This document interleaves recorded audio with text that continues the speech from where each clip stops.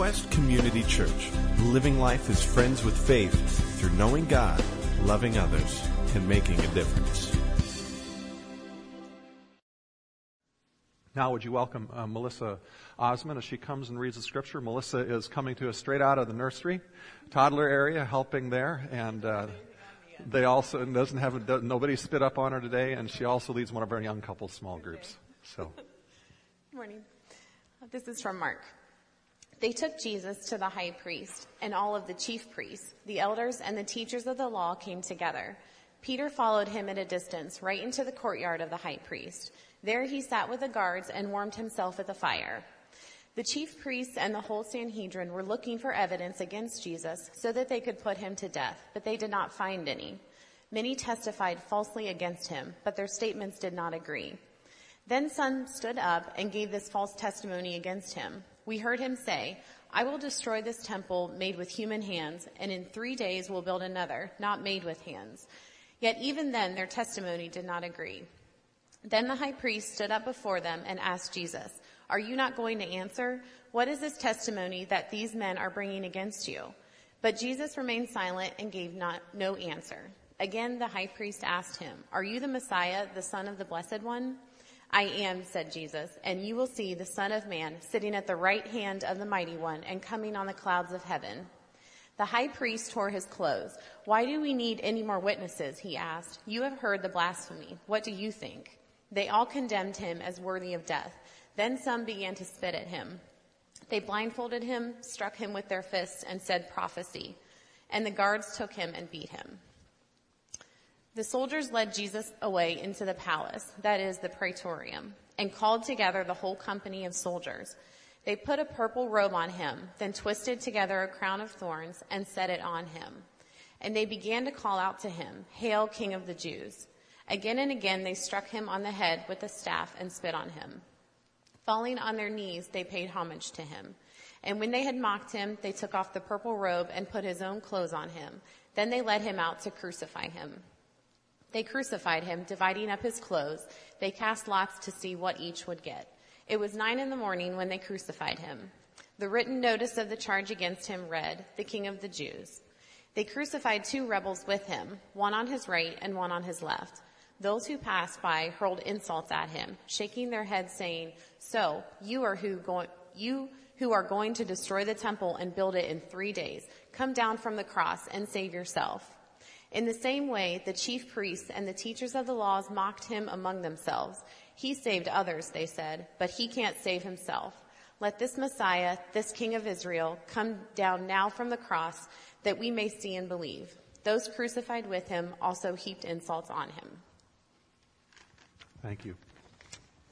Lord, thank you for this scripture text. Thank you for the story of what you went through. Lord, I pray that as we look at it today, that your Spirit would come and you would touch each and every one of us at the point we need to hear, and that we would experience you more today. In Jesus' name, amen.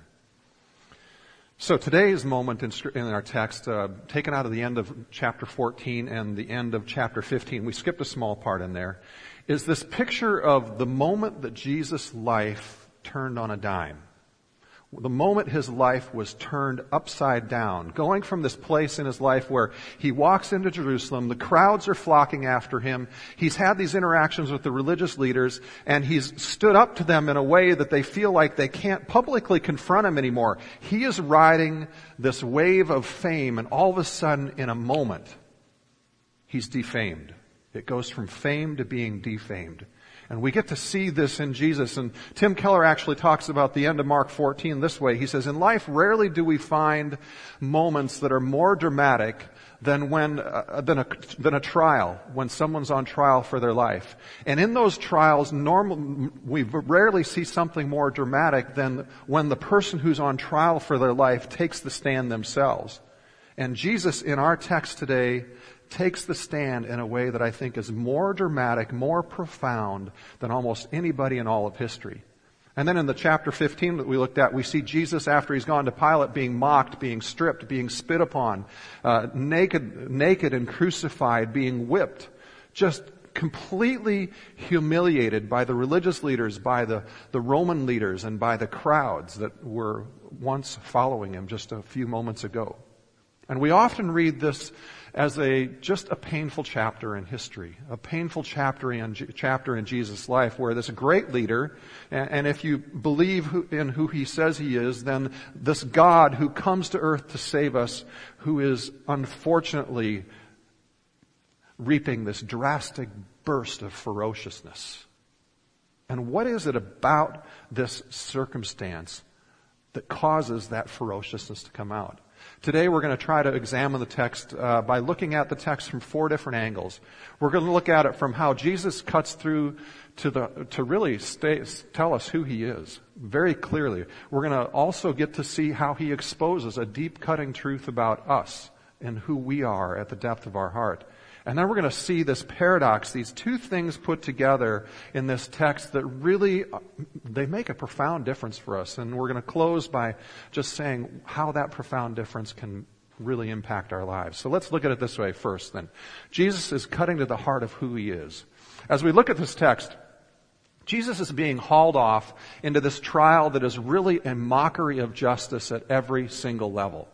If you understand Jewish culture, he's being hauled off not to the place where the Sanhedrin, the Jewish ruling party, met and held their trials in a public place, but he's being hauled off to the high priest's home. This is against Jewish law. Not only that, but he's being tried in the middle of the night when Jewish law says that if you're going to follow the law, you have to try them publicly during the day. All of this is a travesty of justice, even from the leaders' perspective of what the fairness of law is for them. And it's almost humorously dismaying as we look at this text and we see the leaders actually going above and beyond, trying as jurors, as prosecutors, to try to find people who can agree. And it says they can't find anybody who agrees on the testimony against Jesus. And for some of us, I think we find that difficult to believe, and maybe a few of us even find that to make this text seem suspect, because when we ask the question, how could they not find somebody to agree when it's at the home, in the dark, of the leader who is trying to go against Jesus and all of his cohorts, seems like it would be easy to find 2 people who would agree. And so we think the text is suspect. But I only have to go back a little ways in my life to the multiple times I've led meetings with really, really high tension. And I've seen people who are all on the same side of an issue, angry over an issue, not be able to agree. The biggest for me, the most stark example was a particular homeowners association meeting I led one time, where we had a couple of leaders, 5 different families who were trying to support this guy who was trying to illegally take property and sell it for his own benefit from the homeowners association. And they all got up really angry, and they couldn't even agree on their testimony. And at some point in the meeting, the whole crowd, even the sympathizers, were sitting there shaking their heads and literally out loud snickering and laughing because these 5 guys who were all trying to get the same thing, all of them successful businessmen, couldn't agree. And that's what we're seeing happen in this text. There's a lot of animosity, there's a lot of anger, but it just doesn't stop there. When they can't get people to agree, we see in this text that the jurors themselves start to become the people who testify against Jesus. And even then they can't agree, and that's still not good enough. So in verse 61, we see the high priest make this last-ditch attempt, the judge himself make this last-ditch attempt to condemn Jesus. And the text reads this. It says, "Again the high priest asked him, 'Are you the Messiah, the Son of the Blessed One?' And verse 62, 'I am,' said Jesus, 'and you will see the Son of Man sitting at the right hand of the Mighty One and coming on the clouds of glory.'" Now this text is a really easy one to misunderstand because it has a lot of Jewish culture specific things in it. So let me explain it to you. When the high priest says to Jesus, "Are you the Messiah, the Son of the Blessed One?" in their thinking of that day, the Messiah was not a divine figure. It was merely a human person who would come and lead the nation of Israel to throw off their oppressors and back to their glory as a nation. So when Jesus answers the high priest's question saying, "I am," he's simply making a political statement. Not unlike many of the rebels, even some during Jesus' lifetime, who rose up trying to throw off Roman oppression. But Jesus doesn't stop there. He doesn't just say, I am. He goes on and says, you'll see the Son of Man sitting at the right hand of the Mighty One and coming on the clouds of glory. And this is something that everyone in the room would have understood. It is a very specific reference to Daniel 7. And in Daniel 7, we see Daniel having this image, this dream of the future in which he sees God sitting in his courtroom in heaven on his throne, and the Son of Man comes and is seated at his right hand. And the text in Daniel 7 says that the Son of Man is given all authority, all power to judge all the earth, and everybody should worship him. This is a very clear claim to being divine, to being God himself.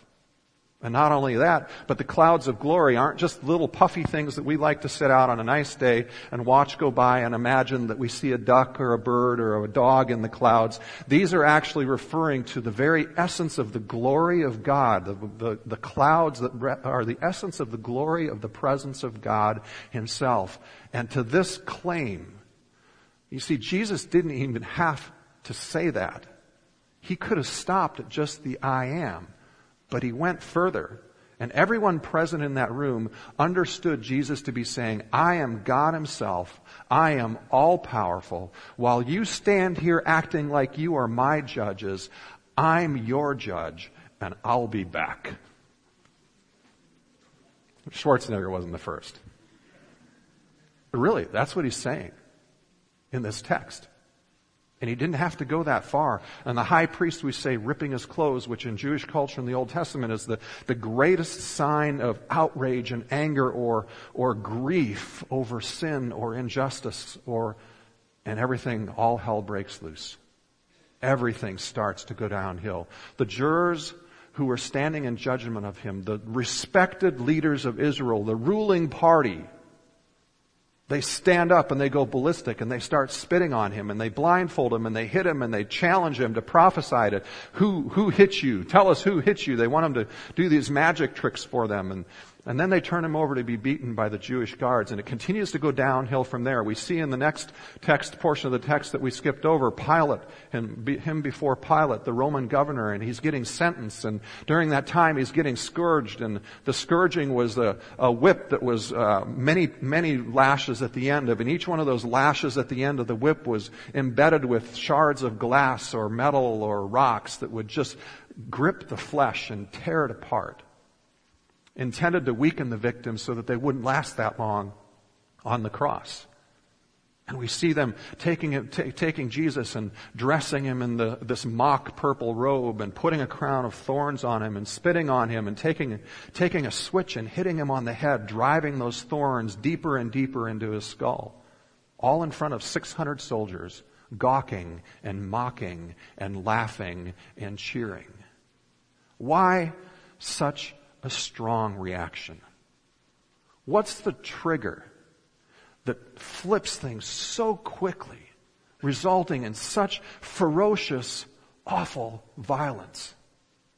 You know, sure, in the past we've looked at the religious leaders and the Roman leaders and we've talked about how their view of faith was so corrupted, it was so rules-oriented and religious instead of a real vital relationship. And we've talked about and seen, even as we looked at the eyewitness accounts and history, how the religious leaders were oftentimes pursuing power. But if we were to look at those people today, if we were to be back then with them and look at them in the present time, we would see most of these men as just really good men.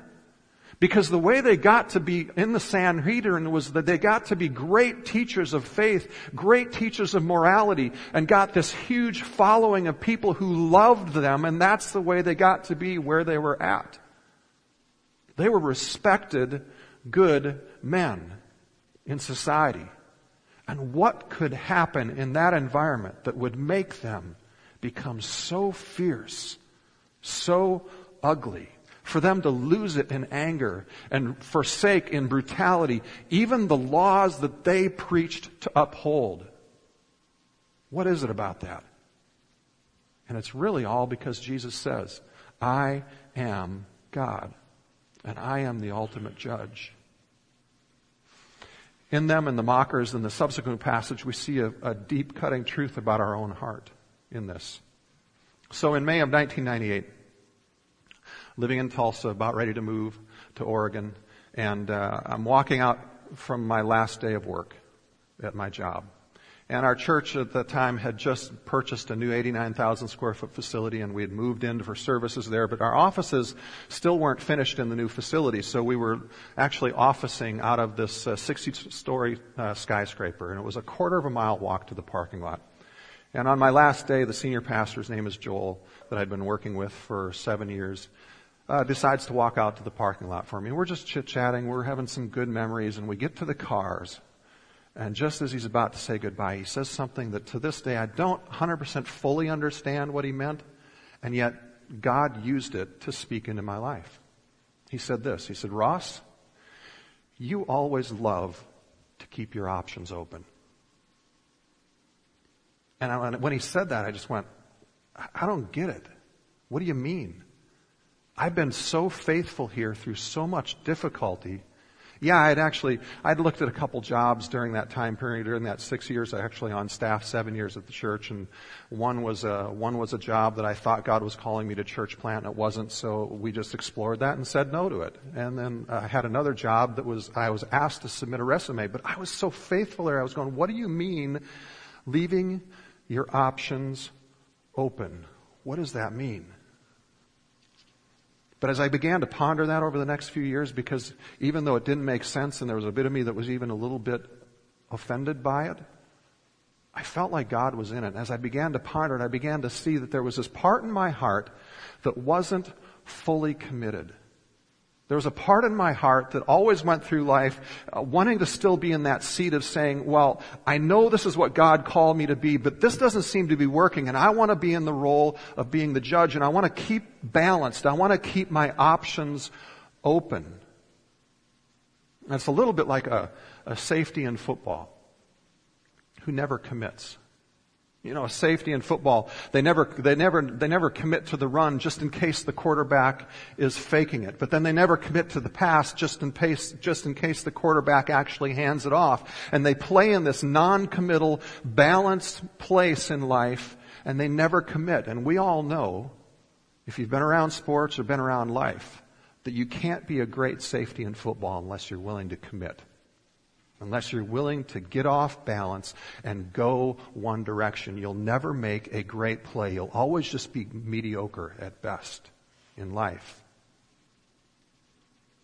The problem with Jesus' statement in this text is that he says it doesn't matter what you think about me or about life.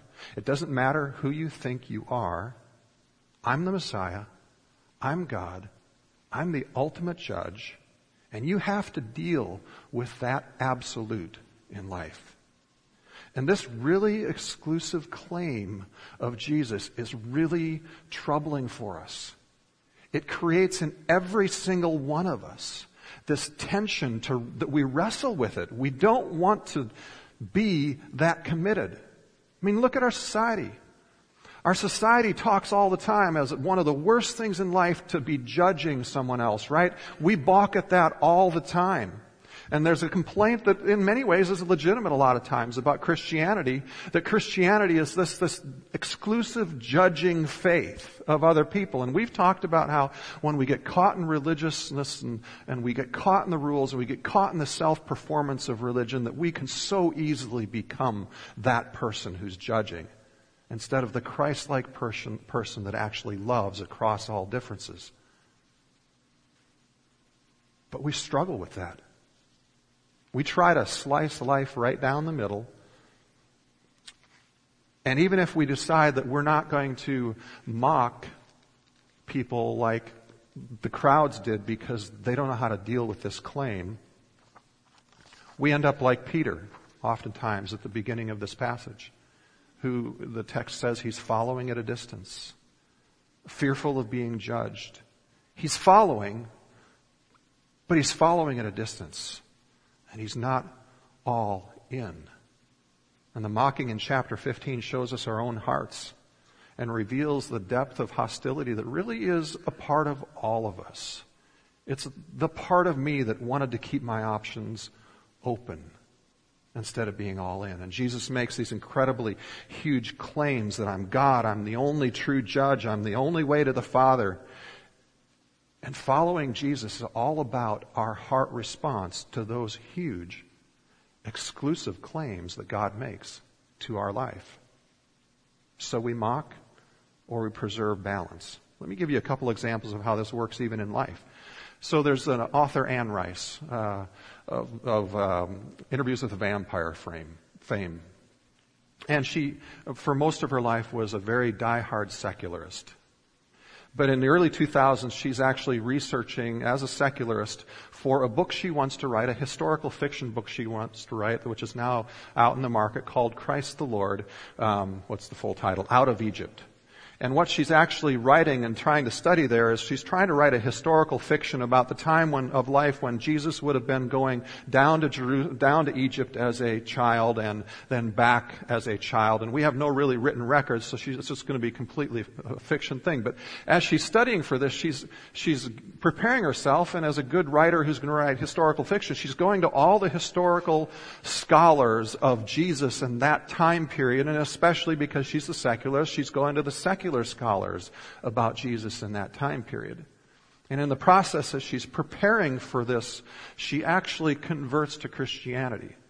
And she makes these two statements that were key observations for her. She said, as she studied all these secular scholars, and she read things like the Gnostic Gospels and all the stuff around Da Vinci Code and so many other things like that, she discovered that none of them could put a credible evidence together to prove who they were trying to prove Jesus was, which in the secular world, the people who are studying Jesus are trying to prove that the Gospels are really not eyewitness accounts. They're really just legends, and they're trying to get behind that stuff to discover who the real Jesus was, because their presupposition going into writing about this stuff is that Jesus is just this nice teacher, this nice person who just got crushed by the politics of his day in an evil way.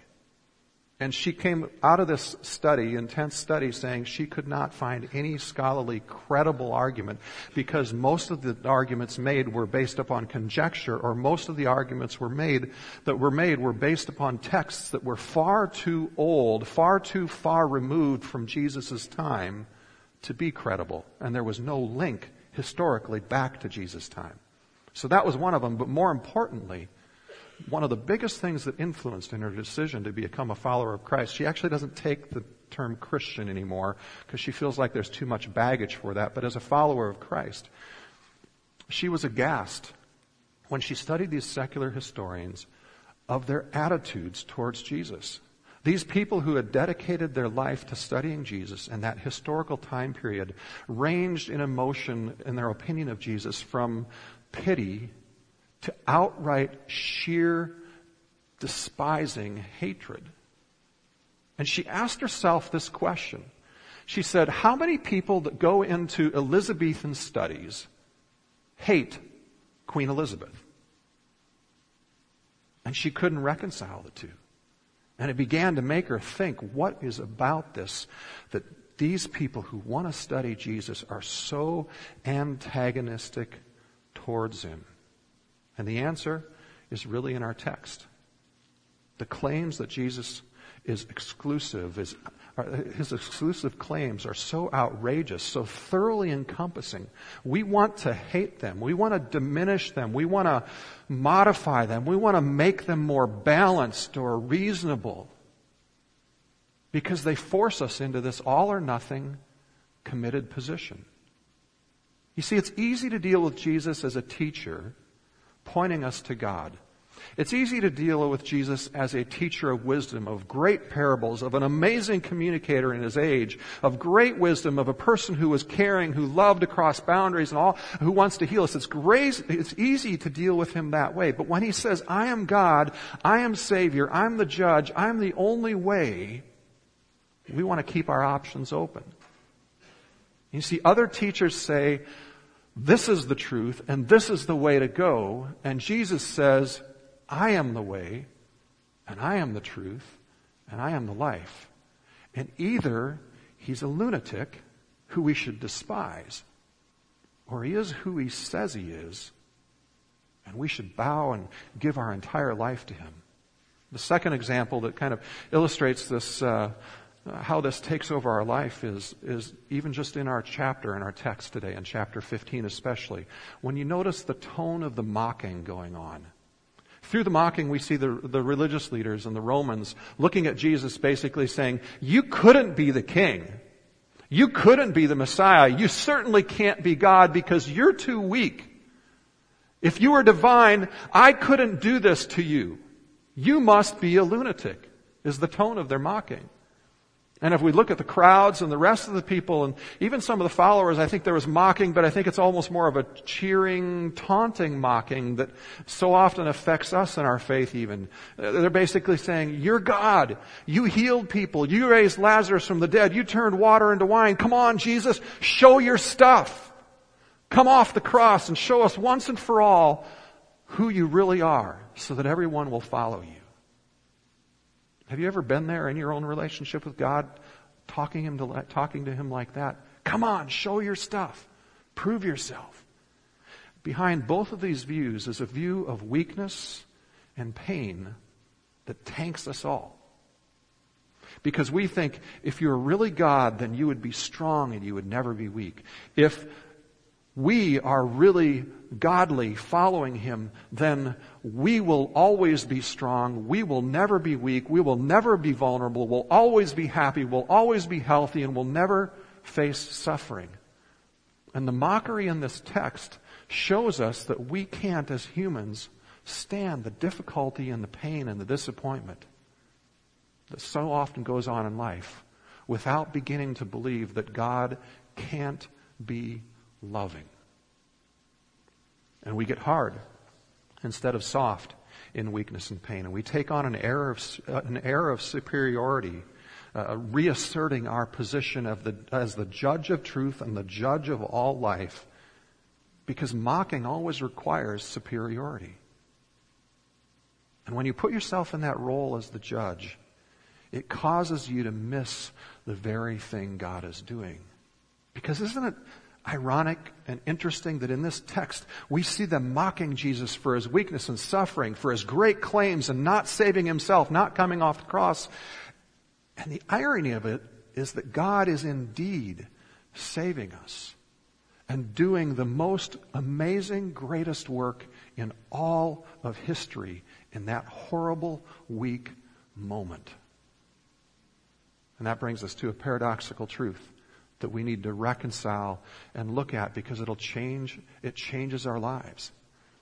You see, we all know we don't like it when somebody judges us.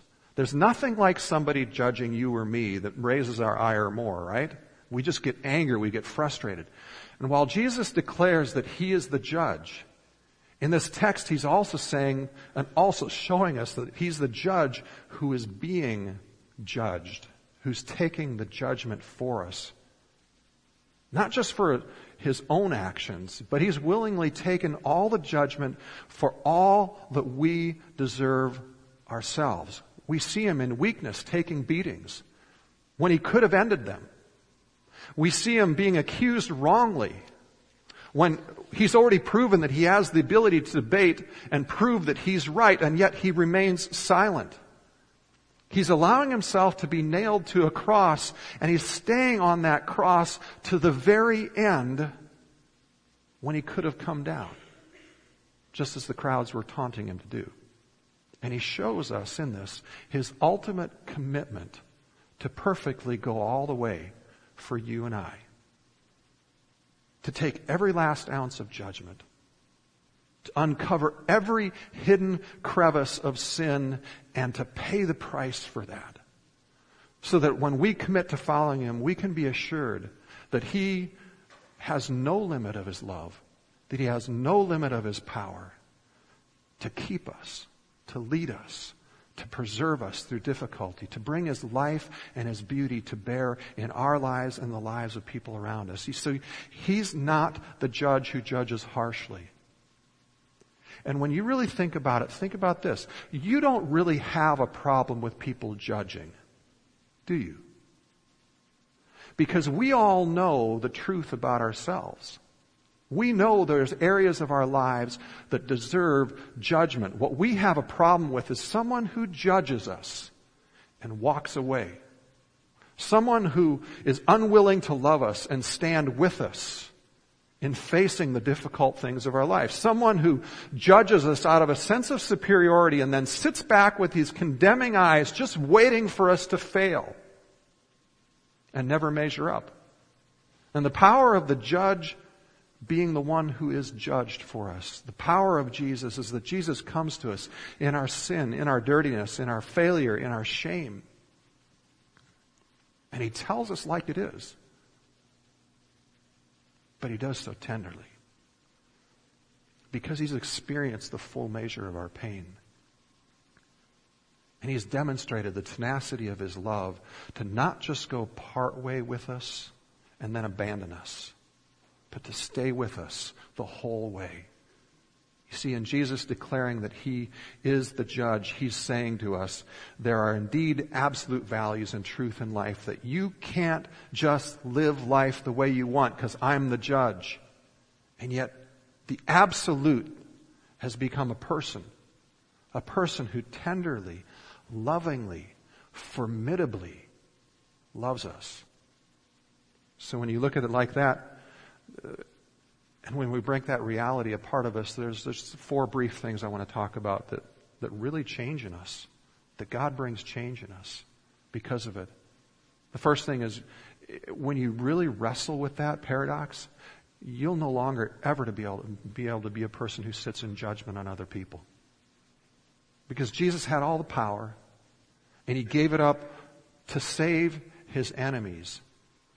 That you'll always end up needing to be a person to love your enemies as well. In fact, if you don't love your enemies, then you are not following Jesus. Because that's what he did. And it's not just coexisting with our enemies. It's not just being cordial and nice to our enemies, but loving them. Having relationship above differences. It's answering the question, how can we rub shoulders with these people who attack us, who are evil towards us, who want to undermine us, who we just don't like, who have wronged us? And how can we have a meaningful, caring relationship with them? It goes deeper than that even. Because you see, Jesus, if you see Jesus as judged in your place, then when you forgive other people, you won't be able to be like all of us usually still are. Because when we forgive people, we walk away but there's still a part of us that wants to be justified, right? There's still a part of us in our heart that says, God, just give me enough blessing to prove that I was right. And if the people we have forgiven go through negative consequences because of their sin, we're not really too unhappy about that, are we? And yet God wants us to be different than that. Number 2, when we understand that Jesus is the one who is the judge and he took all the judgment, we'll fear falling into sin less and be more free to engage in mission. Think about it. When you're still living internally as judges in your own life, instead of letting God be the sole judge, you live life and faith afraid of falling into sin. Now, there's a certain amount of that that's healthy because sin is damaging. Sin is painful. Sin hurts us. It hurts other people as well. That's what sin does. But when you're still living as your own judges, we tend to live life in a default mode of avoiding sin more than taking on the risk of being involved in mission with the people who we hate or we're enemies or do things that tempt us, because to be around them tempts us to get angry and blow up, and to be around them tempts us sometimes to do things that we know are sin and we shouldn't do. And so when we're still living in this position of judges in our heart, we fear so much falling that our default position becomes avoiding falling into sin rather than enjoying and seeing God save others through us. How can we live our own lives? How can we teach our children to live their lives with the freedom to winsomely hang out with friends where temptation exists, where sin exists, and love them to freedom? part of that answer is found in the next point. The third point of the thing that applies to us is when we see Jesus this way, we'll stop judging. You'll stop judging yourself all the time.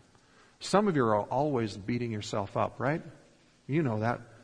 You're not smart enough, you're not happy enough, you're not good enough, you're not disciplined enough, you sin too much, you fail here, whatever it is, you're constantly judging yourself. But do you realize that you have no right as a follower of Jesus to do that? The only person who has the authority to judge you like that is Jesus. And when he had the greatest opportunity to do so, when it was our pain that was spitting on him, when it was our pain that was lashing him, when it was our pain that was beating him, when it was our pain that was creating false accusations against him caused by our sin, he remained silent about your faults. In fact, the only thing he says is, forgive them. We need to stop acting like we're still on trial. The verdict is in. He loves you. He accepts you the way you are right now. You see, the more I grasp this truth, the more free I am to have relationship in situations where I would be tempted to blow up at people who have betrayed me, or to people who have hurt me, or in situations where I'd be tempted to fall into temptation. I'm more free to be there because temptation loses much of its power when I no longer fear not being good enough. In the Living the Quest after the message this week, we're going to give you an opportunity to meditate on Paul in a text where he describes how this looks in his life and how he lives this truth out. But the fourth point and the last point, the worship team can come. Jesus just doesn't suffer for us. He suffers with us. In his trial and the sentence that he went through, he suffers every temptation, every pain, every condemning thought, every violation that you have ever experienced, every pain you have ever felt. And he identifies with the victims of injustice. Those crushed by bad politics at the office or the economy or political powers. Anybody who's ever been set up, beaten, whether verbally or physically, and hung out to dry. Jesus identifies with you at the deepest level. He suffers with you there. He identifies with the bullied. He identifies with those who have had their names smeared, told they're ugly, told they're worthless, cast aside. When you see Jesus this way, compassion rises in our hearts towards every person around us. We'll be unable to restrain ourselves in caring for those who feel like they need to hide because they're not good enough. They need to hide because they sin too much. They need to hide for fear of rejection. Compassion will rise up in us to care for the poor and the oppressed, those who are cast aside, those who are ugly, those who are uncool. And through us, God will heal many. God will transform lives that we never thought could be transformed. And He's already beginning to do it. Let's pray. Lord, I pray that you would help us to deal with these exclusive claims that you make to us. And that, Lord, just as for me through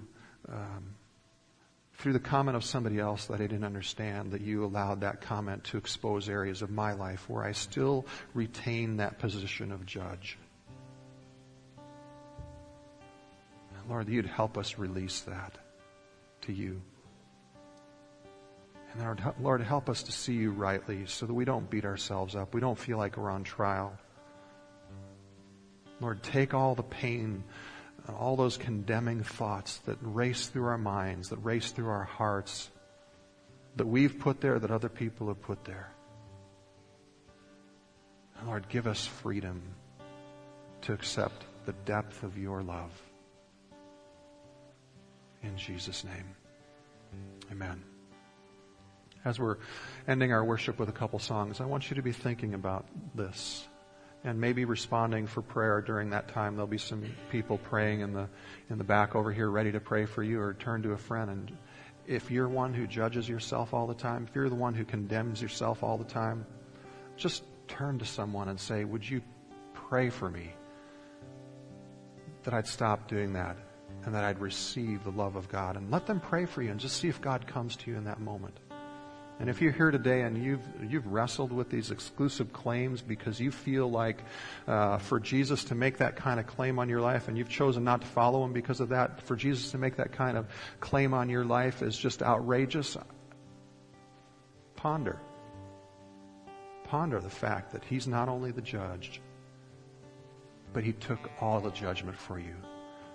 That he's not that kind of person that you get angry at when you feel judged, but he's the kind of person who comes to you and says, yeah, this is true about you. This is sin. But I'm here to love you and walk with you. And let's worship.